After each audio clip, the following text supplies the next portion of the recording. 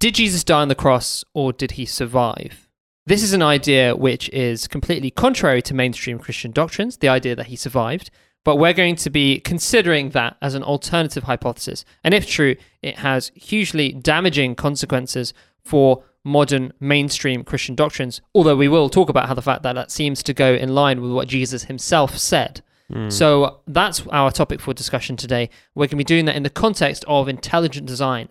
ID, as it's called, is a very important movement which has an intellectual movement in the West, which has highlighted that you can infer design from the structures in nature. You can look at the DNA and infer that it must have been designed. You can look at physical structures and say, this was clearly designed by a designer who has set things up in a particular way for a particular purpose. And we've often, we've interviewed some of the luminaries of the ID movement. We've enjoyed their work hugely and continue to do so, and think, in my opinion, they produce some of the best work, intellectual work in the West, bar none, basically. Intellectual work in the world currently, I would say. In the world, yeah. Yeah, I mean, it's fantastic stuff.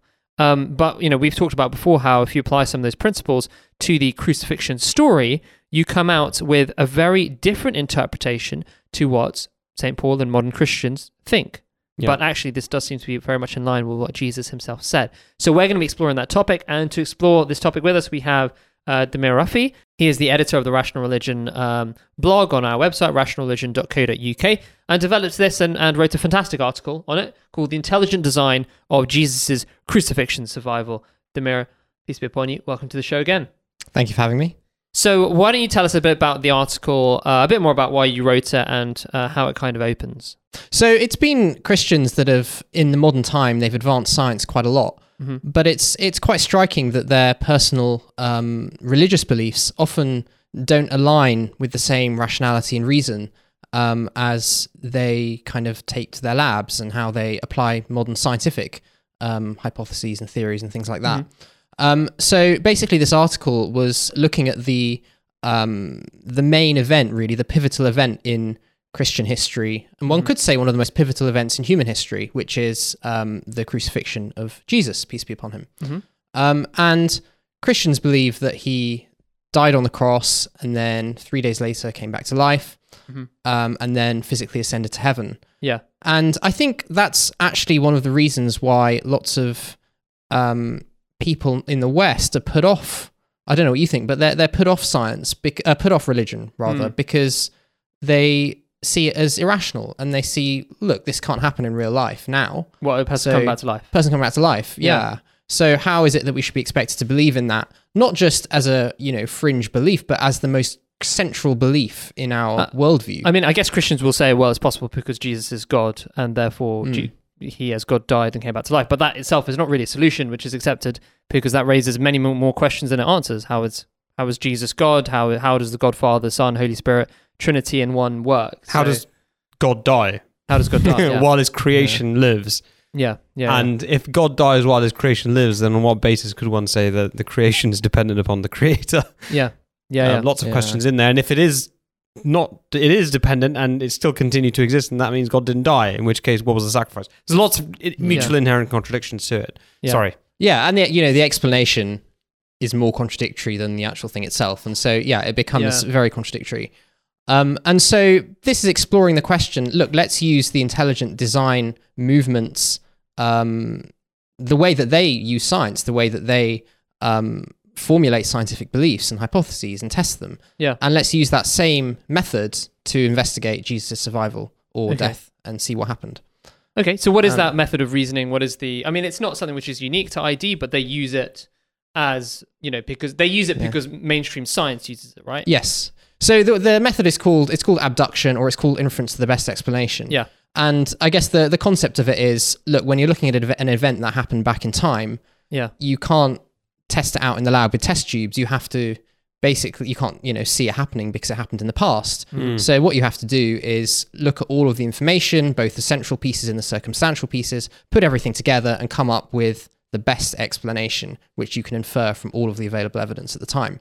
Okay. And that's how Darwin, when he was thinking about evolution and other evolutionary kind of scientists, that's how they, used abduction in order to come up with their beliefs themselves. And Stephen Meyer, who's one of the proponents of intelligent design, came up with an analogy, and he said, look, if you have a car in your backyard that you wake up in the morning and it's wet, there's numerous explanations for how it could have been wet. It could have been raining, or it could have been a sprinkler, or someone could have been washing the car. And it's about piecing together the information. So he then says, well, look, if there's some bucket and soap of water and, the driveway's not wet or the road's not wet, then you think, well, it's probably, it's either that there was rain just on that concentrated area of car, or it's that someone was washing the car, which is the most likely thing. So that becomes the best explanation because what makes something the best explanation in this kind of framework? I guess it explains all of the available information in one coherent theory. Yeah, so I guess, that's... From known causes, I suppose. And causes also, they often say, cause is still in operation. Still in operation. You can't infer like a magical law that used to exist and doesn't exist. One-off thing is seen as something... Yeah. Something that, which, I mean, you could say is a bit of a weakness of the... What does it call in in script writing? It's like Ghost in the Machine, isn't it? Deus Ex Machina. Yeah. It's Ghost in the Machine. Yeah. So, yeah. Okay, yeah. So we're saying that the best explanation are those explanations which explain the gamut of the available evidence, right? So they explain all the things that are relevant, and also which don't appeal to special one-off phenomena, which, we want something which we can still see is in operation. We want something which still makes sense, and we don't have to basically say something was miraculous. Miraculous here meaning it was a break in the ordinary law of nature, a break in the way that things go. And I guess it's worth saying, a lot of Christians will say, this was a one-off thing, and there are reasons for this, but we can analyze that. We can say, well, is it more likely that it was this completely one-off situation, which has never been repeated before, never to be repeated, or was it something which is a bit more understandable? And I guess that's where you kind of came in looking at these two hypotheses. So the first one is that Jesus did in fact die on the cross, and there is some argument for that from the Bible. So, for example, Jesus was on the cross for a good few hours.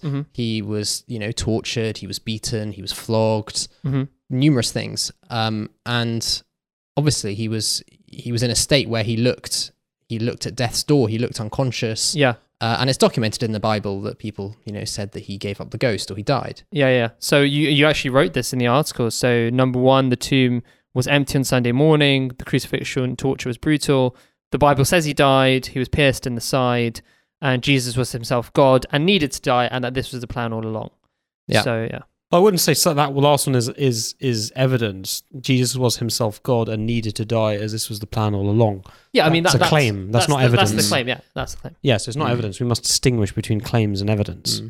I suppose what you're saying is this is the narrative. This is the narrative of Christians. Yeah. So the other narrative, or the other possible explanation, which was pioneered by Mirza Ghulam Ahmad, peace be upon him, who was the founder of the Ahmadiyya Muslim community, and he wrote a book called Jesus in India, which documents all of this. But it's quite a profound idea, which is that he survived the crucifixion all along. Yeah. And I guess the reason it's profound is because it's a bit unique. Like, even mainstream Muslims today don't believe that. Yeah. And it's possibly the only theory that actually makes sense in the context of science, and without appealing to some kind of supernatural phenomenon or miracle that could not be possible today, kind of thing. Yeah, while also appealing to the scripture itself and what Jesus himself said. So it doesn't require a break in the ordinary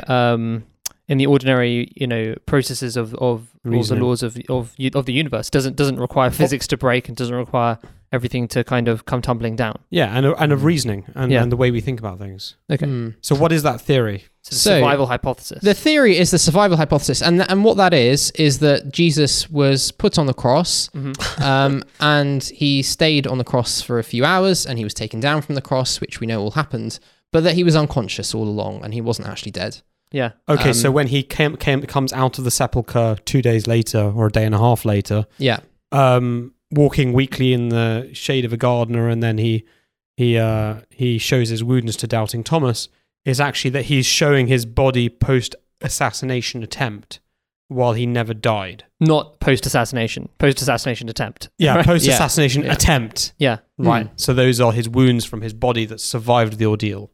Exactly, yeah. And one of the things you bring out in the article is that this is actually much more commonplace in the sense of there are plenty of people who are presumed dead who aren't actually dead. Yeah. So, this we have this graphic where a man declared dead snores to life right before his autopsy.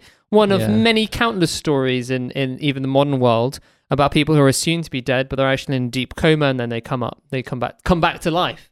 This was a guy who's called Gonzalez Montoya or something like that, and he was in a prison cell, and he was declared dead by 3 doctors. And just as he was going to the autopsy, he started snoring. So it's kind of incredible, but obviously it shows that even today, doctors can. Was he declared dead by by 3 doctors. That's bad. That is bad. That is really bad. There's actually another case which I just remembered. Forgive me, it's the Daily Mail. Pensioner 83 comes back to life 10 hours after she was declared dead and claims her late father was calling me to heaven. Wow. That's one example, but I remember reading an example about this, which was a man, he was declared dead. He was then put in his casket, okay, and only, check this out, only as the mortician was straightening his collar in the suit that he was in, that he felt with the back of his hand a pulse. Oh my God. Yeah. And then they got somebody to come along, and that guy was actually alive. And then the photo of the Daily Mail interview with the chap was him sitting in his lounge having a cup of tea 2 weeks later. Wow. So people can appear dead or can be close to death, but survive.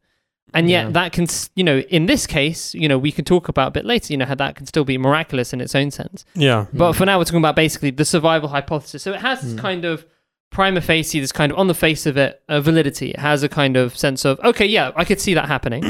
And then we have to compare, is there any other evidence that has more kind of face validity, but is there anything else which makes sense in terms of Jesus' own narrative? Yeah. So can you talk to us? So I think there is, in the sense that before the crucifixion, Jesus, peace be upon him, who was a prophet of God, according to the Muslim belief, and obviously was a central figure in Christian belief, he talked about this future event that would occur, and he talked about the fact that he would be in a state of trial or a state of a struggle. Yeah. And he referred to it as the sign of Jonah. Okay. So I think you may have the quote on the screen, but do you want to perhaps read it out? But what the quote essentially says is that Jesus himself said that the biggest sign that would be provided for the people of the time that he was a true man, a true man of God, was that he would be in the same state as the prophet Jonah was. So just as Jonah was in the belly of the whale for 3 days and 3 nights, so would he, Jesus, be in the heart of the earth, presumably meaning the tomb, for that period. Yeah, I mean, there are at least 2 references in Matthew, and I think the top one is maybe the most profound, because he says, a wicked and adulterous generation seeks after a sign, and no sign shall be given to it except the sign of the prophet Jonah. So, I mean, this somewhat contradicts other biblical narratives about him, raising all the dead and them coming back to life. That those were surely signs if they were literal. We believe that he brought the spiritually dead back to life. Yeah. But this, this is the major sign which he gives. The sign was the sign. I mean, it's as I always say, it's an absolute statement through use of an absolute negative with one exception. It's kind of, there's no stronger statement you can make. Yeah. No sign shall be given except. And what is the sign of Jonah?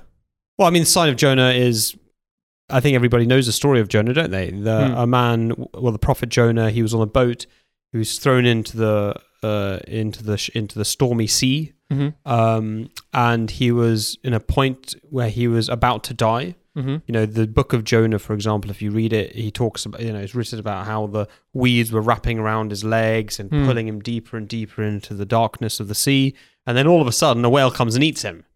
Right? Swallows him. Oh, yeah. He swallows him. I think so. He's a very large piece of plankton, perhaps. And the consequence of that is that he actually survives in the belly of the whale for 3 days, and then he's vomited onto shore. Yeah. And he survives, and he returns to his people, and they accept him. Yeah. So the sign of Jonah, Hazrat Mirza Ghulam Ahmad, the founder of the Ahmadiyya community, he in his book Jesus in India, he puts it so well. I mean, he says, if this is the sign of Jonah, what is it? It is the sign of survival against all odds. Yeah. If Jesus died and came back to life, how can the dead be declared similar to the living? Right? If Jesus died and came back to life, then Jesus' sign is the exact opposite of the sign of Jonah. Yeah. So, and therefore he can't be true, because he says the only sign will be the sign of Jonah. If he doesn't fulfill the sign of Jonah, which is survival against the odds, when you should die, you continue to live. Yeah. If he actually dies, then he can't be true by Jesus' own words. Yes, exactly. So that's a huge issue for Christians, isn't it? Exactly. In fact, I raised this once an alpha course that I went to. Oh my God. There's our guy who goes to courses. You may remember him from the mindfulness course. That's true, isn't it? It's just a great little, I don't know. Insight into his character. Insight, yeah. Quiet, unassuming, gentle, and then devastating.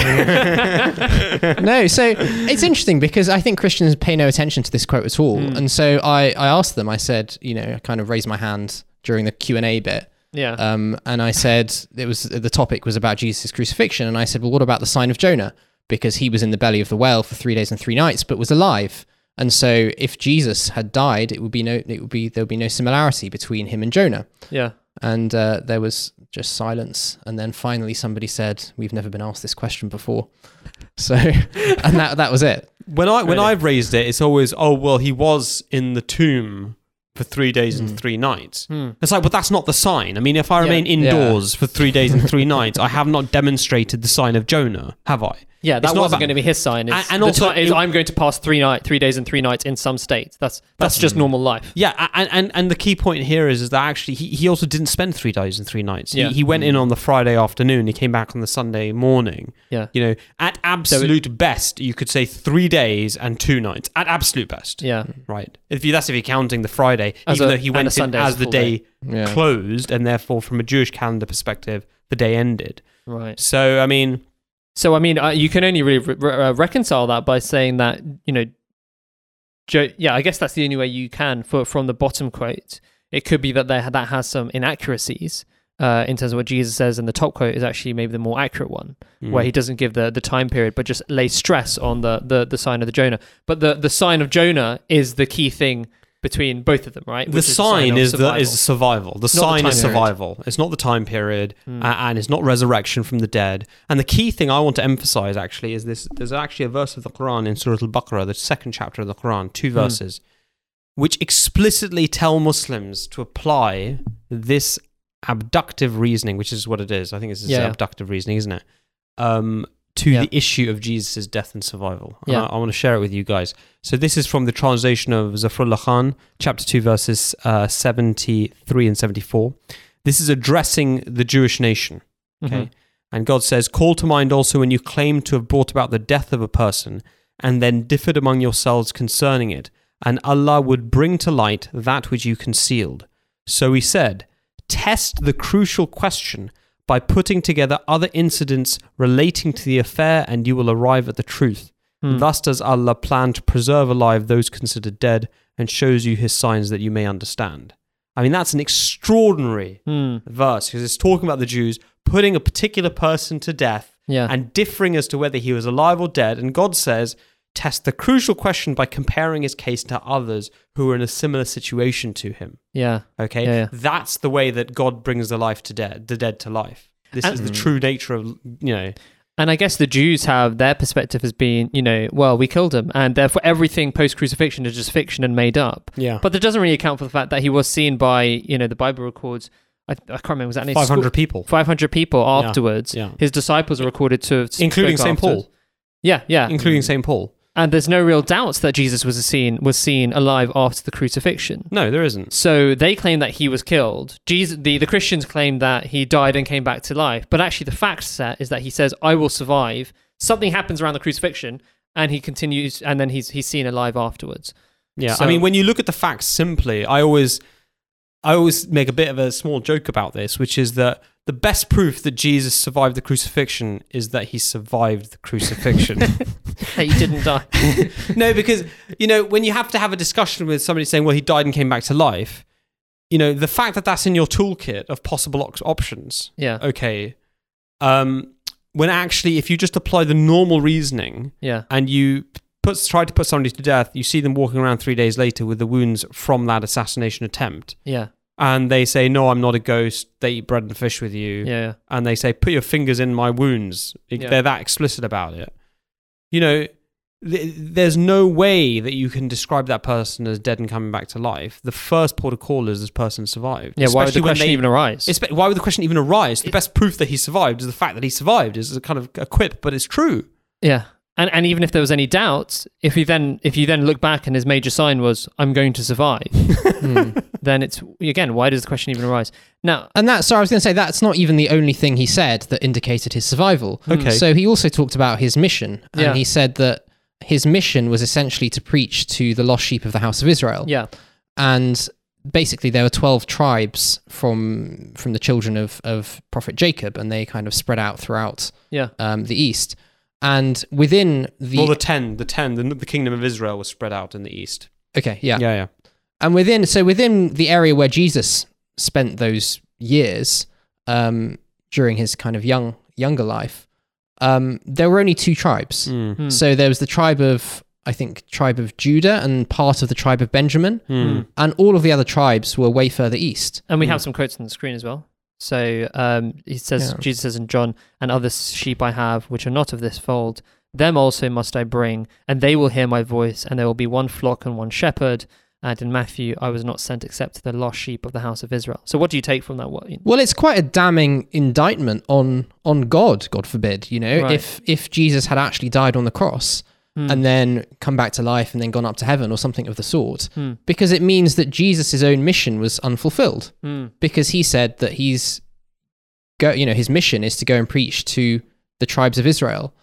And if there were only 2 that he preached to out of 12, 1.5. That's like, 10% of his mission or something. So, and the key thing is, he says, I was not sent except. Again, it's that negative with an exception. Right. So that clashes with the whole go to all nations thing, the Great Commission. Yeah, well, absolutely. In the Bible. Absolutely. Because he's saying, in fact, I have not been sent to anybody. Yeah. Oh, except the lost sheep of this house of Israel. So that means he's got to address all of the people of Israel. You can't miss out, 9.5, 10.5? Yeah. Yeah. And also, again, to that is the famous incident where he says, where he refuses essentially to give guidance to the woman that comes to him until he does finally out of sympathy. He says, it's not meet to give the food onto the dogs. Yeah. So, that's a famous incident of him saying, I have not been sent to you, but then out of pity, he does give some guidance. Yes. But clearly that was an exception to the rule, and the rule he spelt out several times. Yes. Yeah. Again, with this absolute kind of negative statement. So you're saying... You were going to say something. Yeah, sorry, I cut you off. No, I don't know. I think it's also, this whole concept of universal savior or son of God. Yeah. Literally, all these things are also refuted just by that quote. Yeah. Because Jesus says, look, I've been sent only to a specific group of people to preach to. And the reason is that, again, and in another place he says that, I've not come to abolish the Torah, I've come to fulfill it. So he came as a Jew, as perhaps somebody to revive the Jewish tribes or the Jewish people after they'd become perhaps hard-hearted and started using religion as a business and more materialistic in nature. And so he came for those people and quite clearly specified it. Okay. And again, that kind of indicates that he survived and then possibly migrated rather than died and then ascended to heaven. So the survival hypothesis would again be supported, if on the assumption Jesus is true, it would be supported by the fact that he says that they're going to hear my voice and that all the tribes are going to hear him. Can I just bring this back to the ID hypothesis, ID inference to the best sense explanation process framework. Okay, framework. So now we've got the 2 hypotheses we've discussed at length. We've obviously fallen on one side of the argument fairly strongly. So what is the key thing, if we're going to extract the key ID mechanism of inference to the best explanation, what is it that puts the survival hypothesis above the death and resurrection hypothesis? Well, hold on. I guess so far we've only covered pre-crucifixion information and events. Okay. So of the pre-crucifixion stuff, we've talked about that he says he's going to survive. This is going to be his major sign, and that he says that the other tribes of Israel who spread through the east are going to hear his voice. So, given that us and Christians assume that he is true, it's a better explanation that he survived because he would be fulfilling his own promises. Yeah. And a prophet or a true person, whatever you call him, a true man of God, would fulfill his own signs and his own promises. Yeah. So therefore, the survival hypothesis is a better explanation, I think is what we'd say. Okay. Now, can you move us more towards, we're actually, let's say we're getting to the crucifixion event. What happens around the time of the crucifixion event? Can you give us, can that shed any light on how to distinguish between the two hypotheses? I guess so. So on the night before the crucifixion, there's the famous incident where Jesus prays in the Garden of Gethsemane, and he prays with great kind of emotion. And I think it's at that time where he says, "Take this bitter cup of suffering away from me." So again, if his mission was to die and to atone for all the sins of mankind and all these kind of things, it would presumably be quite a happy occasion. It wouldn't be such a cause of suffering.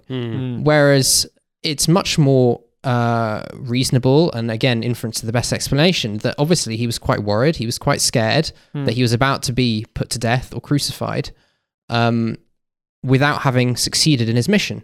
Right. And that God ultimately saved him from the crucifixion. So that's one aspect of it. Okay. And again, when he's on the cross, he says something similar. So he says, "Oh God, why have you forsaken me?" Yeah. Again, thinking that, I might die at this time, and again, my mission wouldn't be fulfilled. Yeah. But obviously, God didn't forsake him. Well, he was actually expecting probably to be saved before he got put on the cross. I mean, through some mechanism. And then he's put on the cross, and he's still bearing patiently. He's still being steadfast. He's still hoping God will save him. And he gets to a point of extremis almost, where he suddenly realizes, I'm actually in the process of dying. I feel like I'm dying. I feel like I'm choking or suffocating. Because in the Bible, I think it's written, isn't it, that he said, "Eli, Eli, lama sabachthani," and then he appeared to give up the ghost. Presumably he sighed loudly, and then he fell unconscious. Yeah.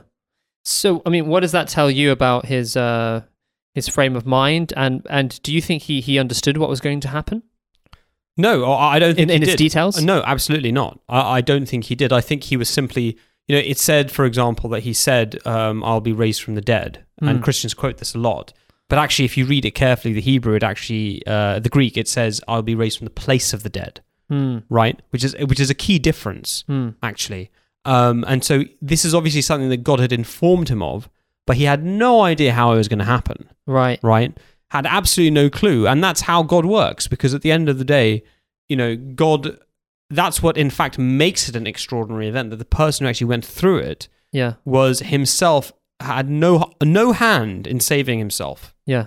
And that was one of the great things about, I think, one of the great honorable things about Jesus' entire crucifixion ordeal is he goes through the courts, he stays silent pretty much. He doesn't say anything, except when people make specific accusations against him of in relation to his claims, does he reply to them. But in general, it says that he stayed silent throughout all of his things, because he wasn't depending on his own eloquence to defend himself. He was depending solely on God. True. He had complete faith in God. He had complete faith in God. God has told me I will be raised from the place of the dead, that this will be a sign of Jonah. He knew what the sign of Jonah was. Yeah. For heaven's sake. So he knew it was survival. Yeah. Which is why then the night before, he's like, well, this is the night before now. This is getting a bit close. Yeah. And then he gets whipped and beaten, and then he gets put on the cross. And then right at the point where he feels like he's choking and losing consciousness, it's at that point that he expresses, I thought it would have been over by now. Yeah. And there's that I thought God would have saved me by now. Yeah, and then there must be that fear that, God, don't, you have sent me, so don't make circumstances which cause me to No, I don't look think like that's what his fear was. I think his fear, why he said, "Eli, Eli, lama sabachthani," he's not afraid of death. He's a prophet of God. He has no fear of death. The only thing he fears is God's displeasure. And so when he feels that he's choking, he's losing consciousness, his fear is, what did I do wrong? Did I do something to displease God? Similar to Jonah.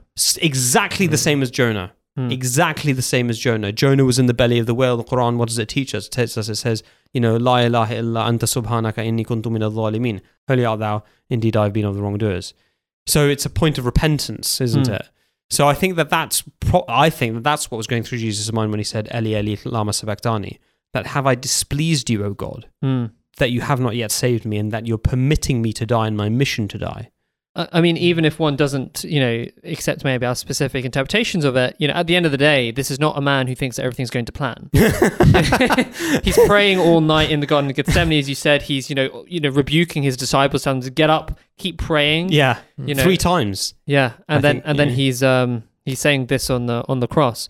So then what happens? Well, the other interesting thing was that even his disciples, it was quite obvious they didn't know what was going to happen either. Yeah. So there was the incident with Peter where he denied Jesus. This is according to the Bible. And other instances where many of his disciples fled at the time of the crucifixion. Yeah. So again, they weren't... it says they all fled. They all fled, yeah.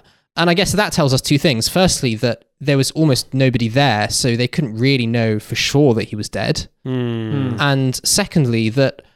Again, if it was some kind of great event that he would die and come back to life, then they would have a bit more resilience about them, and they would have kind of stayed there and been... Said, okay, he's dead. It's okay, guys. Yeah. He told us this would happen. That's it's exactly how it happened. Now we're going to wait for the coming back to life. Okay? Yeah. So again, I think that also gives us the indication that perhaps things weren't going to plan in their eyes, and they were worried that Jesus would die at that point.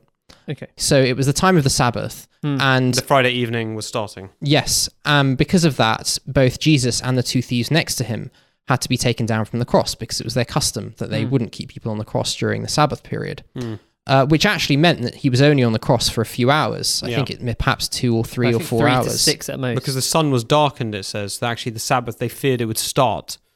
And that sun going in, the clouds, would be the beginning of the Sabbath, even though it was 4 hours earlier or so. Yeah. Okay, so he's only up there for a few hours. Yes. Okay. And crucifixion is not something typically that actually kills people within a few hours. It's meant to be a prolonged death. I think the ultimate cause of death is meant to be starvation after like 24, 48 hours. And there are accounts through historians like Josephus who talk about people being crucified for a really long period of time and then dying after a lot of hours. Yeah, can I just read that out? So he says, this is the life of Josephus Flavius, who's the famous historian, one of the famous historians of that era, who's a Pharisee himself, wasn't he? Yeah. Sadducee. He's a Jewish priest. Yeah. I saw many captives crucified and remembered 3 of them as my former acquaintance.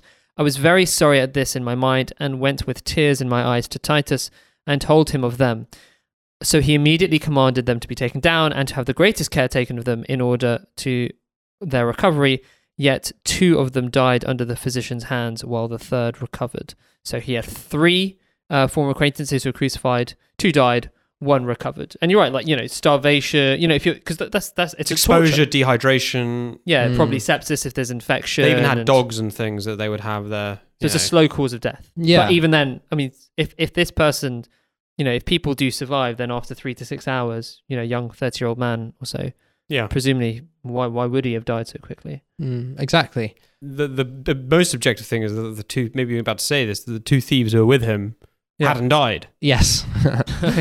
So if the 2 people next to Jesus also hadn't died, just from that alone, the probability is probably Jesus didn't die either. Yeah. But he may have done. And so what happened was the Roman soldiers who saw that Jesus looked close to death or he looked dead, they stabbed him in the side with a spear. And again, this is in the Gospel of John, and it said that blood and water came gushing out. Do you want to talk about what that means? Well, yeah, I mean, I think just before that, getting to that, if we recall, just going through the sequence, there's the 2 thieves who are alive. Yeah. And they see that they're alive, and so they break their legs yes, to hasten their death. Yeah, good point. Yeah. And then they come to Jesus, and it says they see that he's dead. Yeah. Because he said, Eli, Eli, lama sabachthani. He's slumped unconscious. He looks dead. Yeah. Okay? So they don't break his legs. Yeah. Okay? And then they do what you've just mentioned, right? Which I think is very important because the sequence is, he's dead. We're not going to break his legs because we're not going to break somebody's legs if they're dead. Yeah. Because he's already dead. Because the point of breaking the legs was to hasten death. Because I understand they couldn't maintain their own weight. You get big femoral fractures, probably bleed out into your internal circulation, or you develop pulmonary emboli, or we're thinking about too much about this, but basically I think you can't support your own weight on the ledge that they provide, and so you basically die of various more trauma. Okay. And then they pierce his side, and as the mirror said, blood and water rushed and gushed out. Now we are all 3 doctors, but we're psychiatrists. You're the IT doctor. Can you tell us a bit more about what that could have been and what the significance of blood and water rushing and gushing out? Well, I think the key thing is just to ask yourself, why are they doing this? This is what I was trying to get at. Yeah. They already think he's dead. That's why they don't break his legs. Yeah. They then pierce his side. So why are they actually stabbing him with a spear? They're actually doing it because it's a test to see if he's alive. Yeah. Okay? Because remember, they think he's dead. That's why they don't break his legs. And now they're just checking if he is dead. Yeah. And so they're doing a simple... These aren't complicated individuals. This isn't some... They weren't ITU doctors. They weren't ITU doctors. They weren't trying to apply BIS monitoring to assess their degree of consciousness. They're just stabbing him with a spear. They're Roman soldiers. It's dark. There's apparently a hurricane coming in. Wind is howling. Okay, there's a storm. There's been an earthquake. Yeah. They're probably worried about their families back home, as Mirza Ghulam Ahmed explains in the book. They want to check if he's dead to get him down or not and get this thing sorted. Okay, so they cut him with a spear. Yeah, and he elicits no response. Yeah, and so they're like, right, he's dead. Yeah, but the person who is documenting the actual events, the author of John, who we can talk about at a different time. Controversial, don't think he's a disciple. Yeah. He actually says blood and water gushed out. Now, everybody knows, you don't have to be a doctor to know this. Blood doesn't gush out of a dead body. Okay. Blood doesn't gush out of a dead body. In fact, you die within a very short period of time, blood clots. Really? I mean, minutes. Yeah. Less than minutes. I mean, every doctor will have the experience of this. When you take it into a syringe, not into the tubes, you take blood into the syringe and you leave it for like 2-3 minutes, it clots off and you can't get it into the actual... not even 2-3 minutes. It's an unheparinized syringe. Yeah. It'll be a minute. Yeah. And that blood will no longer... It will congeal. It will certainly not gush. Yeah. Gush indicates pressure. It doesn't even indicate lack of coagulation. Yeah. Where you cut somebody and blood flows. Yeah. Gush indicates a beating heart. Okay, it means you've struck an artery and you're gushing out. Yeah. Okay, or you've struck a big vein and it's coming out quite rapidly. Right. Yeah, because he could have cut a vein there. Yeah. And what about the water? Well, I mean, people.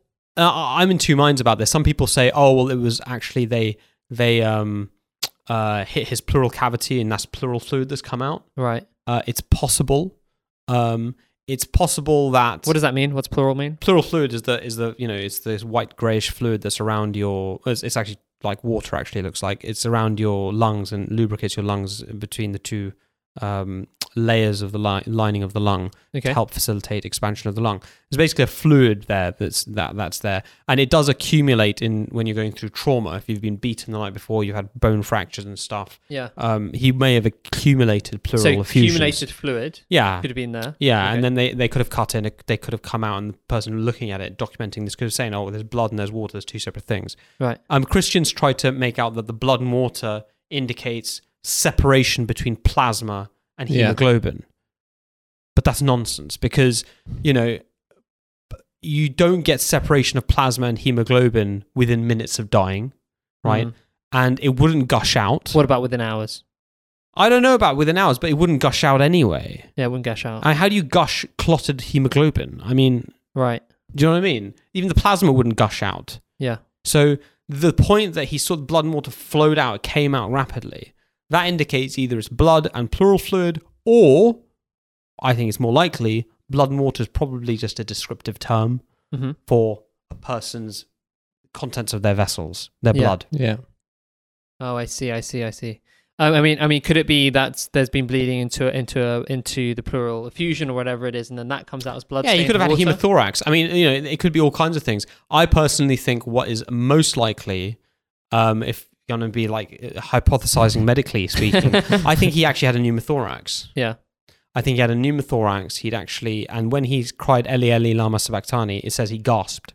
Right. I think he actually had a pneumothorax, possibly a tension pneumothorax. We don't know. Right, because we weren't there. But he had a pneumothorax of some sort, which made him feel like he was suffocating, choking. He couldn't take any more air in. Yeah. And then when actually they cut him with a spear, God arranged it in such a way that they effectively decompressed his lung. Okay, but would a Christian say, if he had a pneumothorax, he'd be dead? No, people live with pneumothoraces all the time. I mean, that's no. Yeah. So they treated him inadvertently. Whatever it was, they didn't have... This is all speculative at this point. Yeah. We've just been speculating for the last 5 minutes. The key thing is that they thought he was dead. They didn't break his legs. They checked if he was dead. They did it through a pain test. Yeah. Through cutting up somebody and seeing if they respond. He didn't respond. They took him down, presuming he was dead. And the salient... But the salient point is that the salient point of all of that is that there was a blood supply. It wasn't coagulated. There was blood which was seen from a distance. Yeah. So clearly... Yeah, the guy wasn't sitting up looking at his chest with a magnifying it wasn't glass. like drops coming out. It was actually, there's blood and water coming out indicates that there is a circulation. However you interpret it. If he had been dead for even minutes, but let's say hours, you wouldn't have the description of blood from a distance coming out. It indicates pressure. Yeah. Okay, so that's the salient point, exactly how, what exactly was happening, whether it's therapeutic, suspect it was, as you've said. Because that would just seem kind of more in line with a divine plan. It's just more elegant, isn't it? I like it. Okay, so he's so they prod him. He still doesn't wake up. Is that possible? Do we think medically you're put through some pain? Yeah. And you don't still wake up? Is it possible to be in that kind of coma? Yeah. Okay, tell us a little bit about that. There's nothing to say. I mean, everybody knows that. People faint and they go through trauma and they are unresponsive to pain. I mean, that's completely... But when they see him breathing away if he's in a coma, because you still have your respiratory function to some degree? Maybe that's why, at the end of the day, you do have your respiratory function, but the question was his breathing depressed? Yep. Did he have a new thorax? Did he have pleural effusions? Did he have consolidated lung? Did he have... there's lots of reasons why you can't really, at the end of the day, when somebody's standing up there and you're a non-medical Roman soldier... 2,000 years ago. 2,000 years ago. In the dark. The sun's been eclipsed. There's an earthquake. You're like... Is this guy dead? You yourself are like, oh my God, this man must be special for all these things to happen at this time. Yeah. Right? Remember that as well.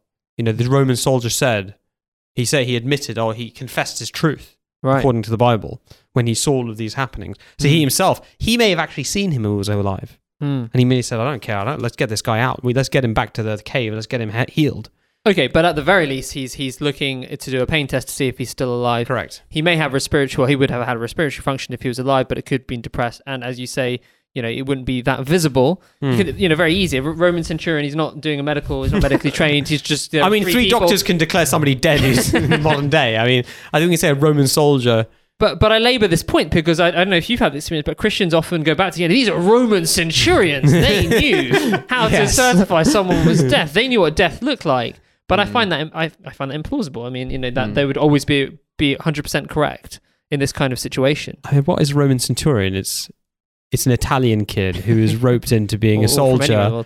Well, yeah. I mean, the Roman Empire was a bit, but what I mean is, it's usually a young man. They haven't gone through medical training. Yeah, they're specialised in killing people. And is he dead? Poke him. He doesn't rouse. Yeah, he's dead. Yeah. Okay. Fine. And probably most of the time they're right. Yeah. But in this case, possibly not. And the other thing is, we're looking at the way that we're analysing this is actually through Jesus' quotes himself. Yeah. And where it says, because another thing Christians say is, well, it says in the Bible that he died.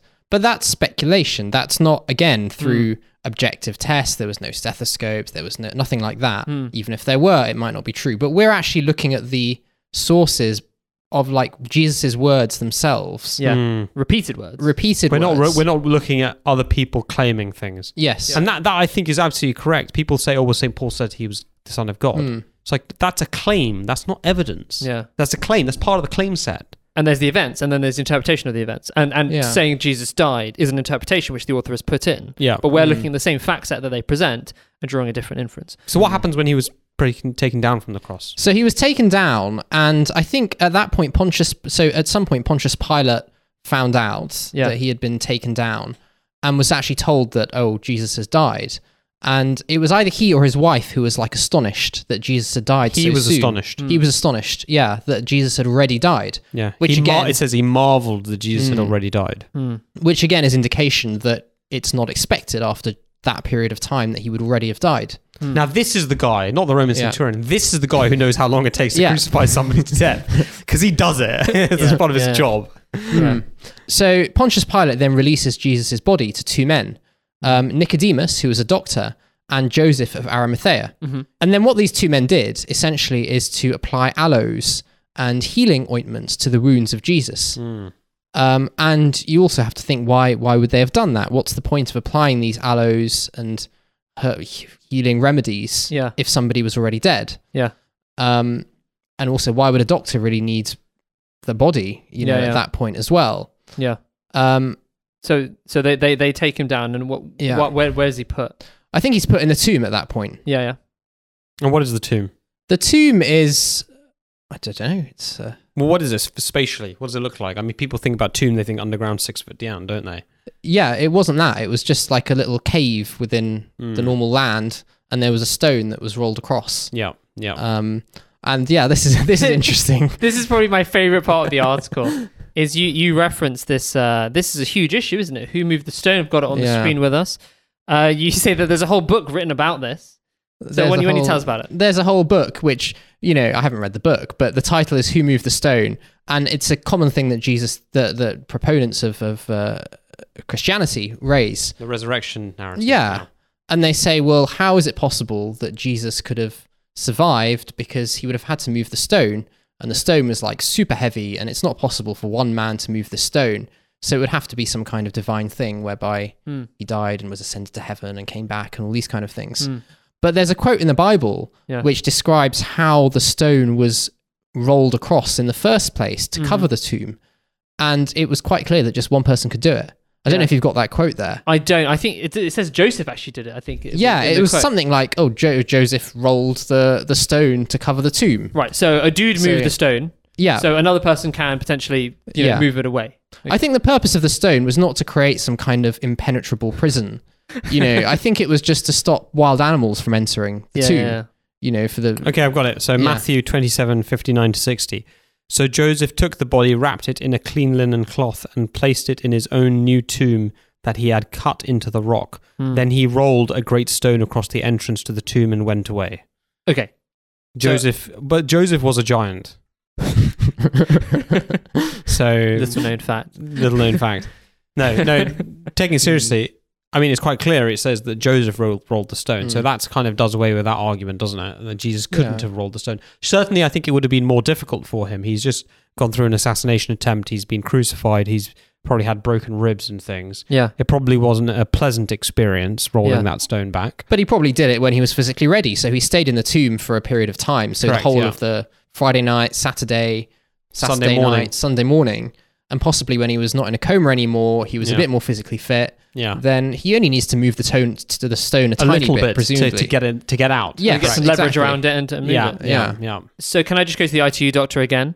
What is the plausibility of someone being in coma for 1 or 2 days and then waking up and being in and then recovering to a degree of strength to move a rock? A young man. It is plausible, but we have to know about the degree of his injuries at the end of the day and what he went through. If a person has had broken ribs, possibly a pneumothorax, and they're given time to heal, and those are the main injuries, for example. So superficial flesh wounds, broken ribs, and potentially a pneumothorax which has been decompressed and then reinflated. Okay, over time. So that means the lungs are basically normal now? Yeah, well, they're practically getting back to normal, even if he has a small pneumothorax there. It's, the air gets absorbed, the healing occurs. I remember what they did was, Joseph of Arimathea and Nicodemus, it says in the Bible that they applied these healing herbs to his wounds. And the key thing is that the Hazrat Mirza Ghulam Ahmad points out in his book, is that we still have the ingredients and the recipe and the ointment that was applied to Jesus' wound. So it's been preserved in medical textbooks from thousands of years ago, and it appears in thousands of medieval medical textbooks. Exactly how it has 12 ingredients. It tells you how to mix it, how to produce it, and it is a fantastic treatment for wounds. Yeah.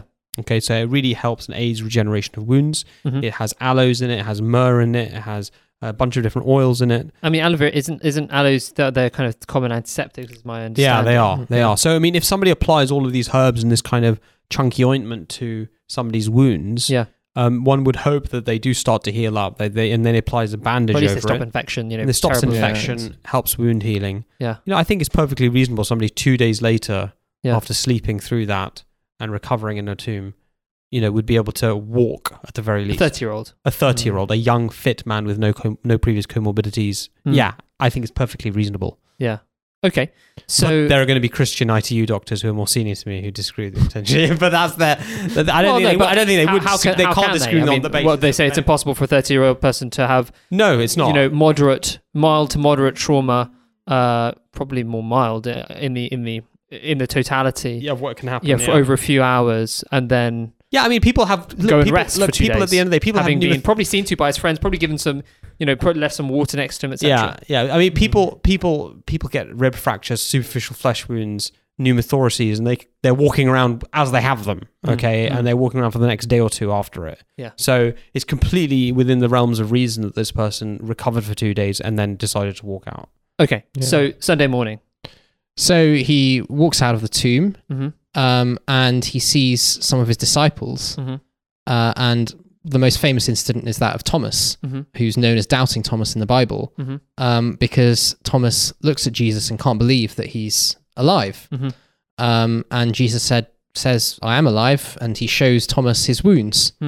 And again, this is a kind of proof that Jesus didn't die and come back to life, but survived, because he's showing Thomas, look, I had this ordeal, and here are my wounds to prove that I had this ordeal. Yeah. But I survived the ordeal. Yeah. I feel like it would have been a more compelling story if he was completely pure and pristine with no wounds at all. Yeah. You might then be inclined to believe, oh, maybe then he, went up to heaven and God does some secret thing and then he comes back. But the fact that he shows him his... to the narrative. The fact that he shows him his wounds kind of shows, look, I've survived this ordeal. The fact that Thomas is so surprised demonstrates that, again, it wasn't this plan that they knew all along, that Jesus would die and come back to life. And then slowly, more of his disciples start kind of figuring this out, start seeing Jesus, and start, being astonished that he's survived this ordeal. Okay. So we have another quote here. Do you want to read that out? Yeah, sure. So, it's, and after 8 days, his disciples were again inside and Thomas with them. Jesus came, the doors being shut, and stood in their midst and said, peace to you. Then he said to Thomas, reach your finger here. Oh, well, the key thing is that Thomas says beforehand, so other disciples have seen him and they say, we have seen the Lord. Yeah. So Thomas said to them, unless I see in his hands the print of the nails and put my finger into the print of the nails and put my hand into his side, I will not believe. And then after 8 days, Jesus comes to them and says, peace to you. Assalamu alaikum. Then he said to Thomas, reach your finger here and look at my hands, and reach your hand here and put it into my side. Do not be unbelieving, but believing. And Thomas answered and said to him, my Lord and my God. Right? Yeah. Now, how did he do that? He probably said, my Lord, my God. We don't know. Yeah. I really like the bit in Luke, though. And I want to read to you. Well, also I would say the Hebrew, these things are the same words used for master. Correct. Mola. Yeah. This is absolutely same in Arabic. People use mola for their religious leaders. Yeah. When it means Lord. So, this is very similar to in Luke. It says, now in these things, Jesus, this is Luke chapter 24, verse 36. Jesus himself stood in the midst of them and said to them, peace to you. But they were terrified and frightened and supposed they had seen a spirit.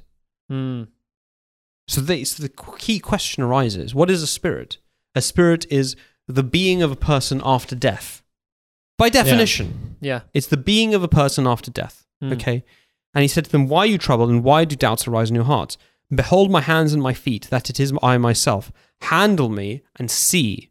For a spirit does not have flesh and bones as you see I have. When he had said this, he showed them his hands and his feet. But while they still did not believe for joy and marveled, he said to them, do you have any food here? So they give him a piece of broiled fish and some honeycomb. So, I mean, this is...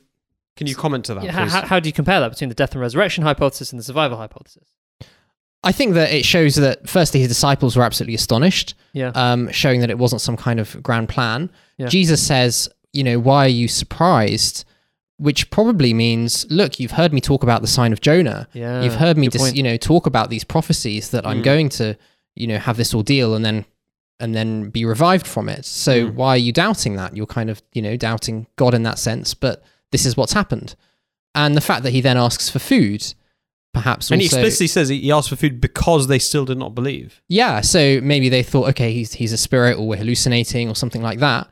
But he's telling them, look, I'm an ordinary man and I need food just like you do. And, I've had this bad situation and I'm probably still a bit dehydrated and probably still not that well. And I need some food to strengthen me up again. So basically he's saying I'm the same body. Yes. But, I'm a physical body and I need physical substance. So, yeah, I think you're absolutely right as well. What you said about, they were clearly shocked which again goes to the fact that he could not have been spending the last 3 years before of the ministry saying, at some point I'm going to die and come back to life. Yeah. Because they're shocked that to actually see him again. They, like Jesus, probably didn't quite understand how the sign of Jonah was going to play out. They think he died. They're in shock. They're in confusion. And then they see him again and they can't believe it. And then Jesus proves it to him. What a magnificent sign. But we can talk about that in a bit. But I mean, just now, it's just absolutely incredible sign. It is. Of this truth. So he has proved the sign of Jonah, and yet the Christians would deny Jesus this sign. I know. That's they would deny tragedy Jesus this of this, sign and actually. say, instead, what happened was he died. He went to hell. I know. He went to hell for the better part of a weekend to atone for all of the sins of humanity, and then came back. I mean, which is more in line with a divine way of doing things anyway. But okay, so well, no, not just a divine way of doing things. Which one is more reasonable and rational? Yeah. I think even on ordinary you don't need to invoke great spiritual powers to understand this matter. It's a simple thing. Yeah. All right, so that's the kind of crucifixion narrative. Those are the 3 days.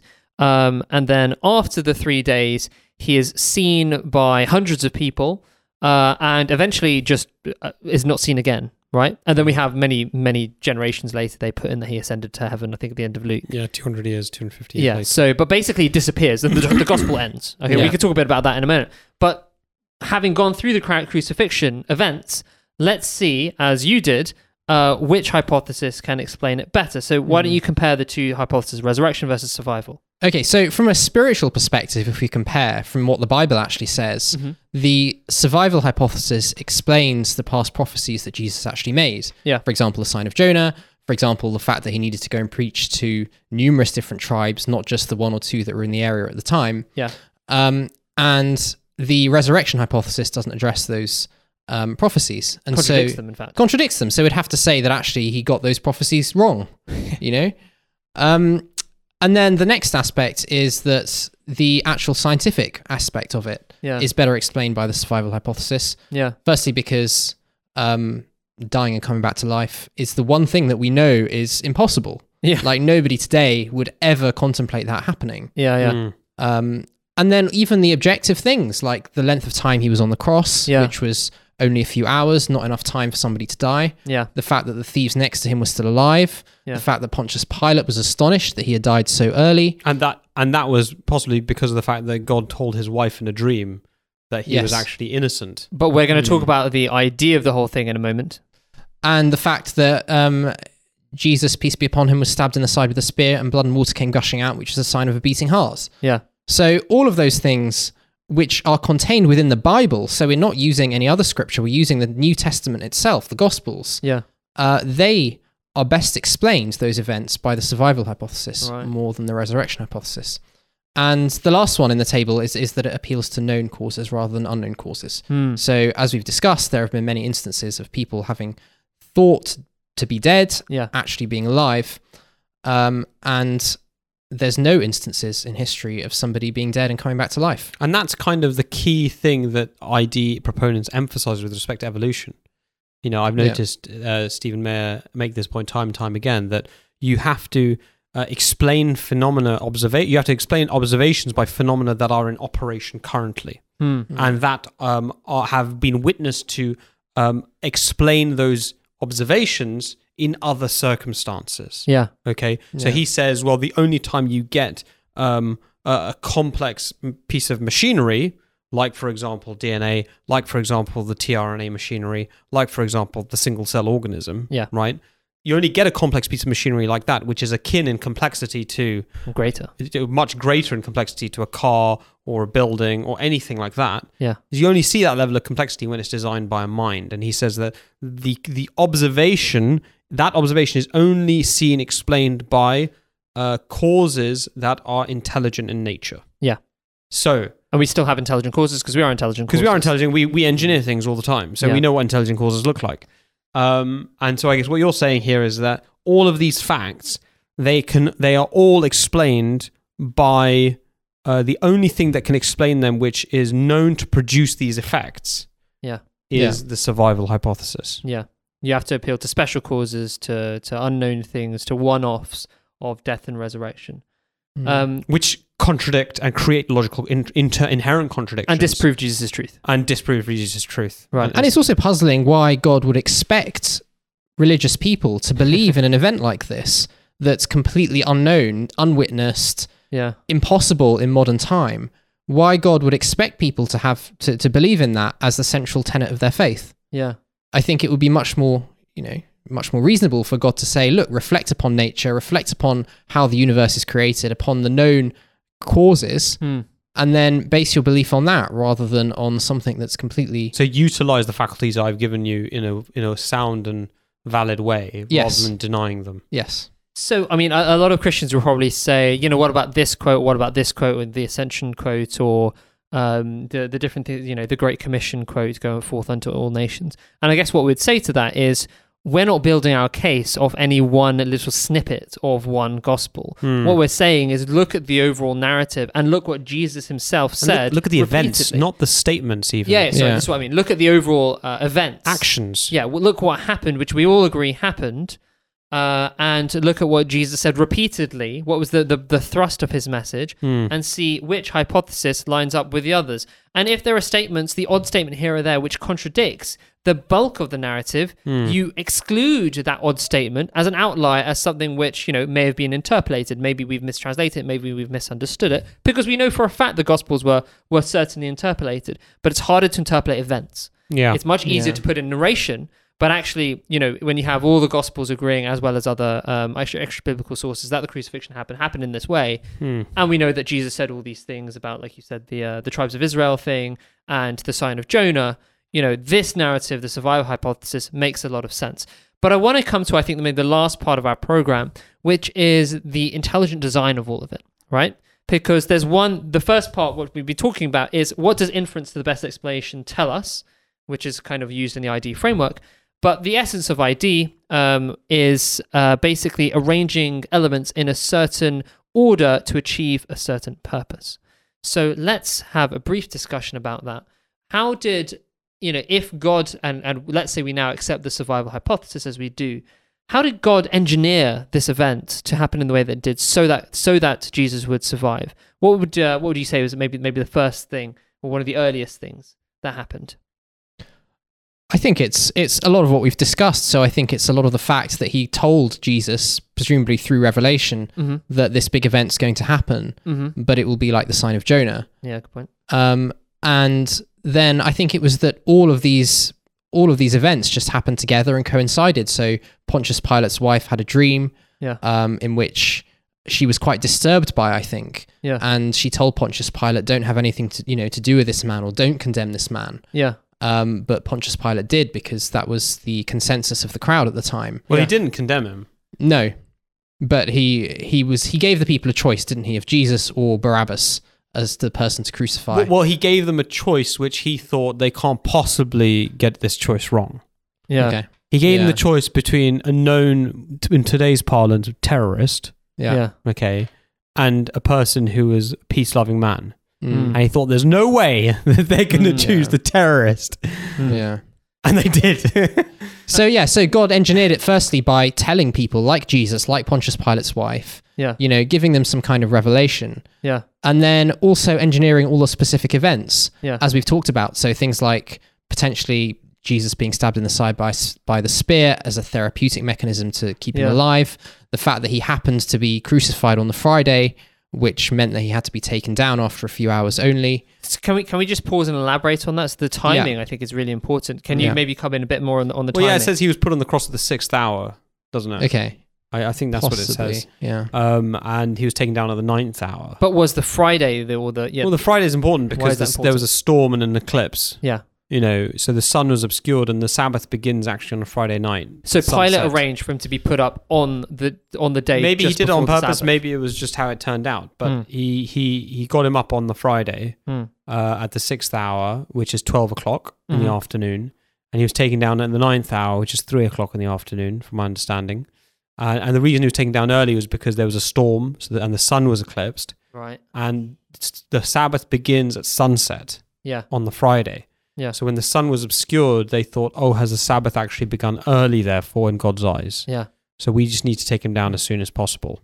Okay. And that's what then hastened them to break the legs of the thieves, to hasten their death, as it says in the Bible. Yeah. And then to assess if Jesus is dead. And that's what you were saying then about the they do the spear and that could be therapeutic.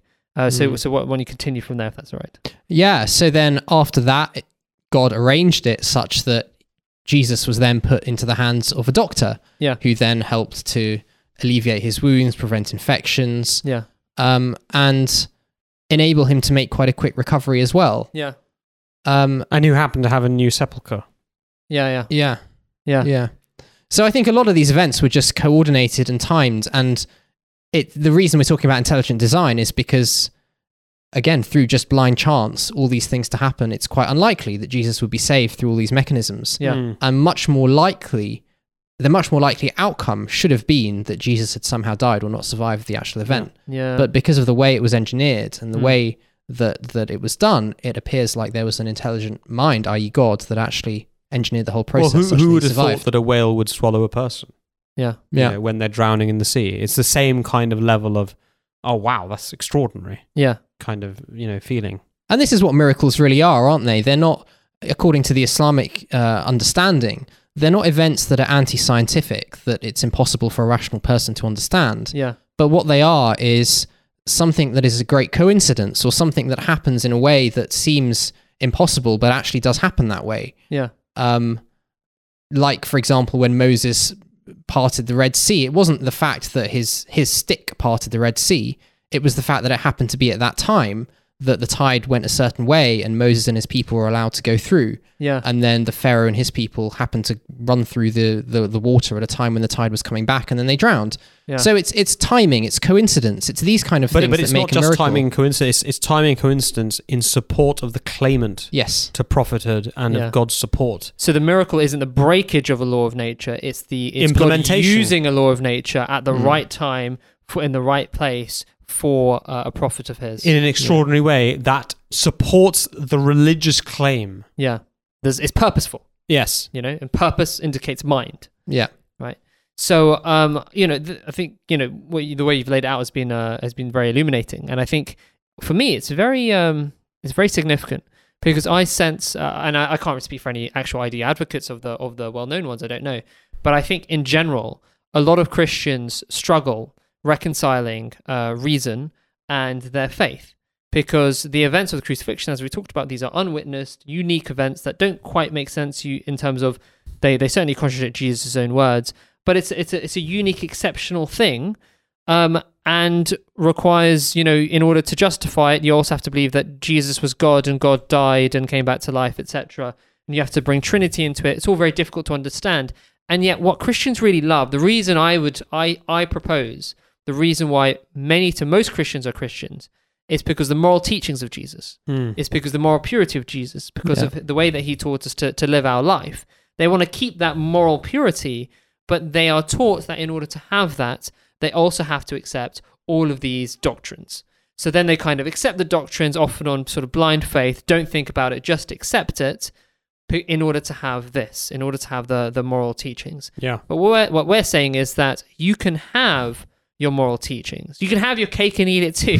You can have the moral teachings of Jesus, and you can keep the belief in the truth of Jesus if you accept the survival hypothesis rather than the death and resurrection hypothesis. In fact, knowing what you now do about what Jesus said about what would be his major signs, it is the only way that you can keep to Jesus being a true man or prophet of God, or whatever you believe in him.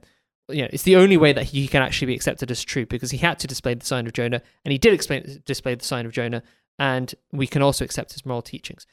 And especially in the West, it enables us to keep our reason and not have to believe kind of anti-rational things.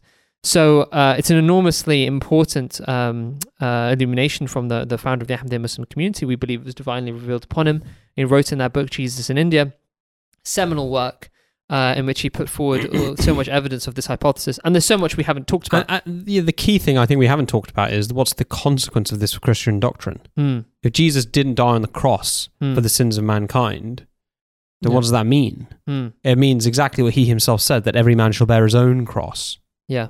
Right? That there is no atonement that, you will be judged on your merits by God after death. It's not that somebody else has died for all your sins. So I think that this actually is a very important hypothesis. I think it's an open closed book when it's been laid out as excellently as it has. Yeah. That in actual fact, the atonement theory of St. Paul, which he put forward in Romans, Galatians, etc. Which he said was revealed to him, in fact. Which he said was revealed to him, and he claimed to be a prophet on that basis in some sense.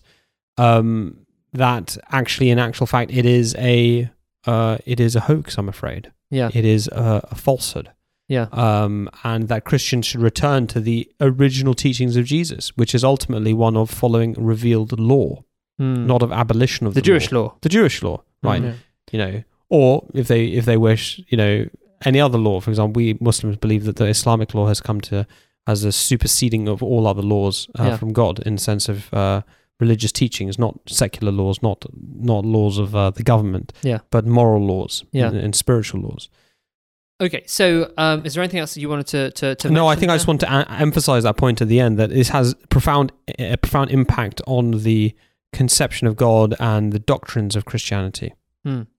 So I want to just finish and close on one last area, which we will touch on. We won't be able to fully do it in this video, I'm afraid, but a lot of Christians will say, okay, let's say we accept the survival hypothesis. He fulfilled the sign of Jonah. He didn't die. He survived the crucifixion. He was then seen alive. But then where did he go? Shouldn't we be seeing him? What happened? Did he just suddenly die of a heart attack 8 weeks later? What happened?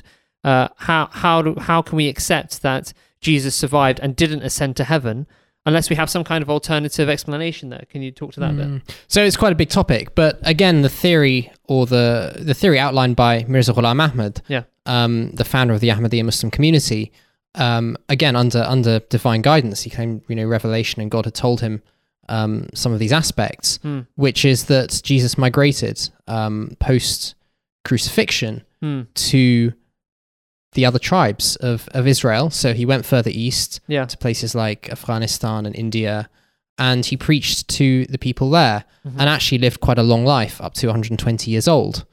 And his grave has been found in a place called Srinagar, which is in Kashmir.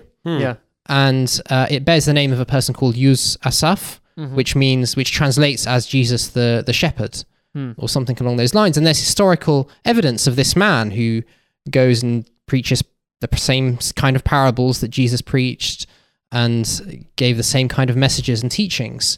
And so was widely accepted. And so the theory is that this man, Yus Asaf, is the same man as Jesus, peace be upon him himself, who post-migration went and fulfilled his mission, which is to preach to those people in the other tribes of Israel. And the best proof of this I've come across is in Hindu scriptures.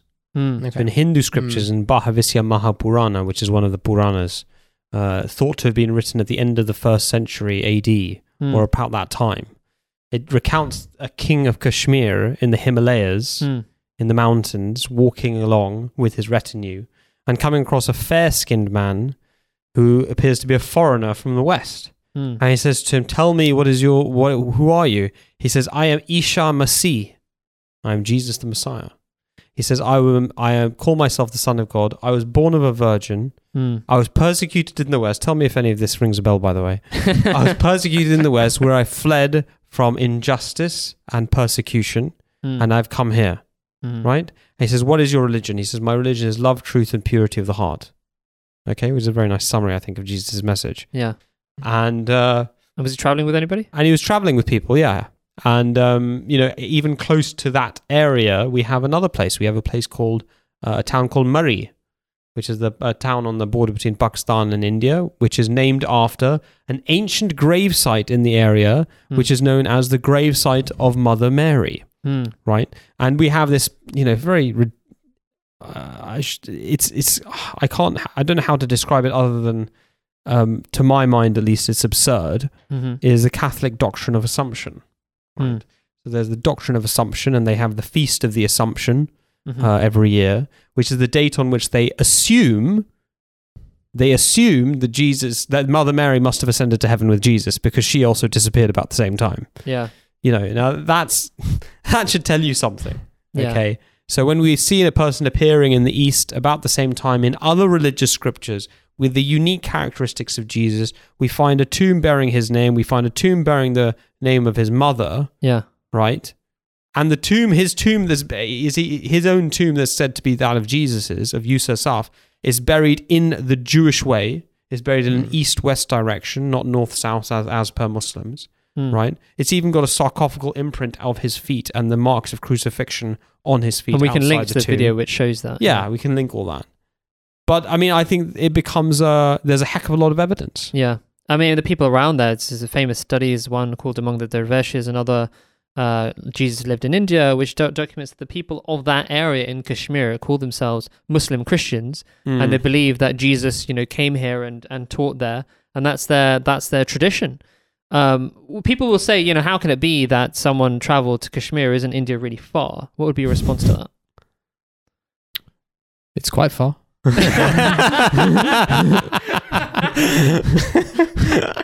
The classic quip of our fourth Khalifa was, heaven is definitely further. You have to make a choice. Is it going to be India or the seventh heaven? Where are you going to go? Actually, the modern researchers hypothesized that actually it wasn't that hard at all. Yeah. Because you could quite easily take a boat on the Silk Road.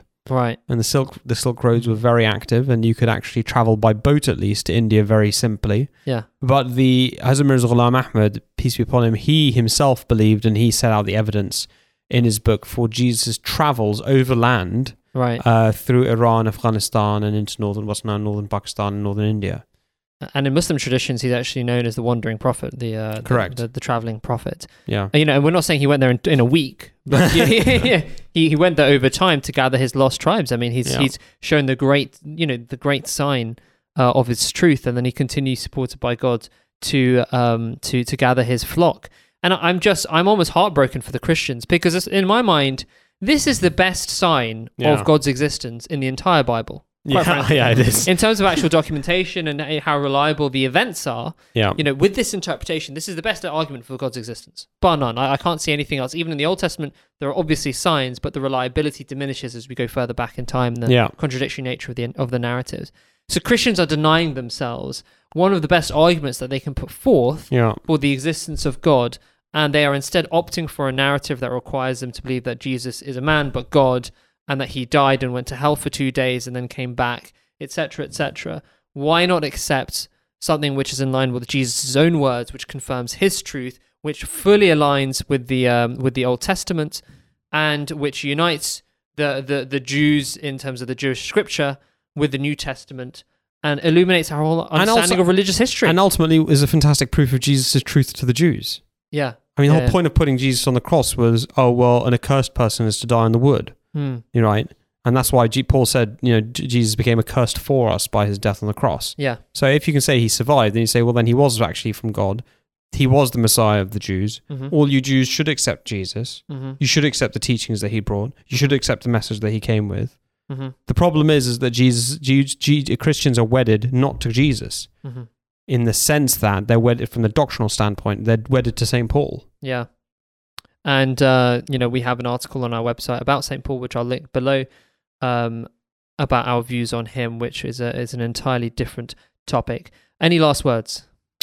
No, I think it's just a very beautiful explanation, this survival hypothesis, and it just ties together everything. And I think not only for Christians, but also for people who have left Christianity in the West because of concerns about irrationality or being illogical, this hypothesis kind of can be a way back for them, and can kind of make people see that, look, religion doesn't have to be about ascending to heaven physically or dying and coming back to life. Actually, religion is rational, and religion is something that can be believed in with your scientific mind as well. Certainly concur with rational religion. Thank you very much. Anything you want to say? Okay, well, we'll just stop it there. Peace be upon you. Thanks for watching that video. I'm Razik, I'm the editor of this channel, and I hope you liked the video. And if you did, please leave a like and a comment. We love to encourage the discussion that we get under these videos. They're very interesting. And if you'd like to see more of this kind of content, then please subscribe, and we'll do our best to give you more of this kind of stuff. Thank you.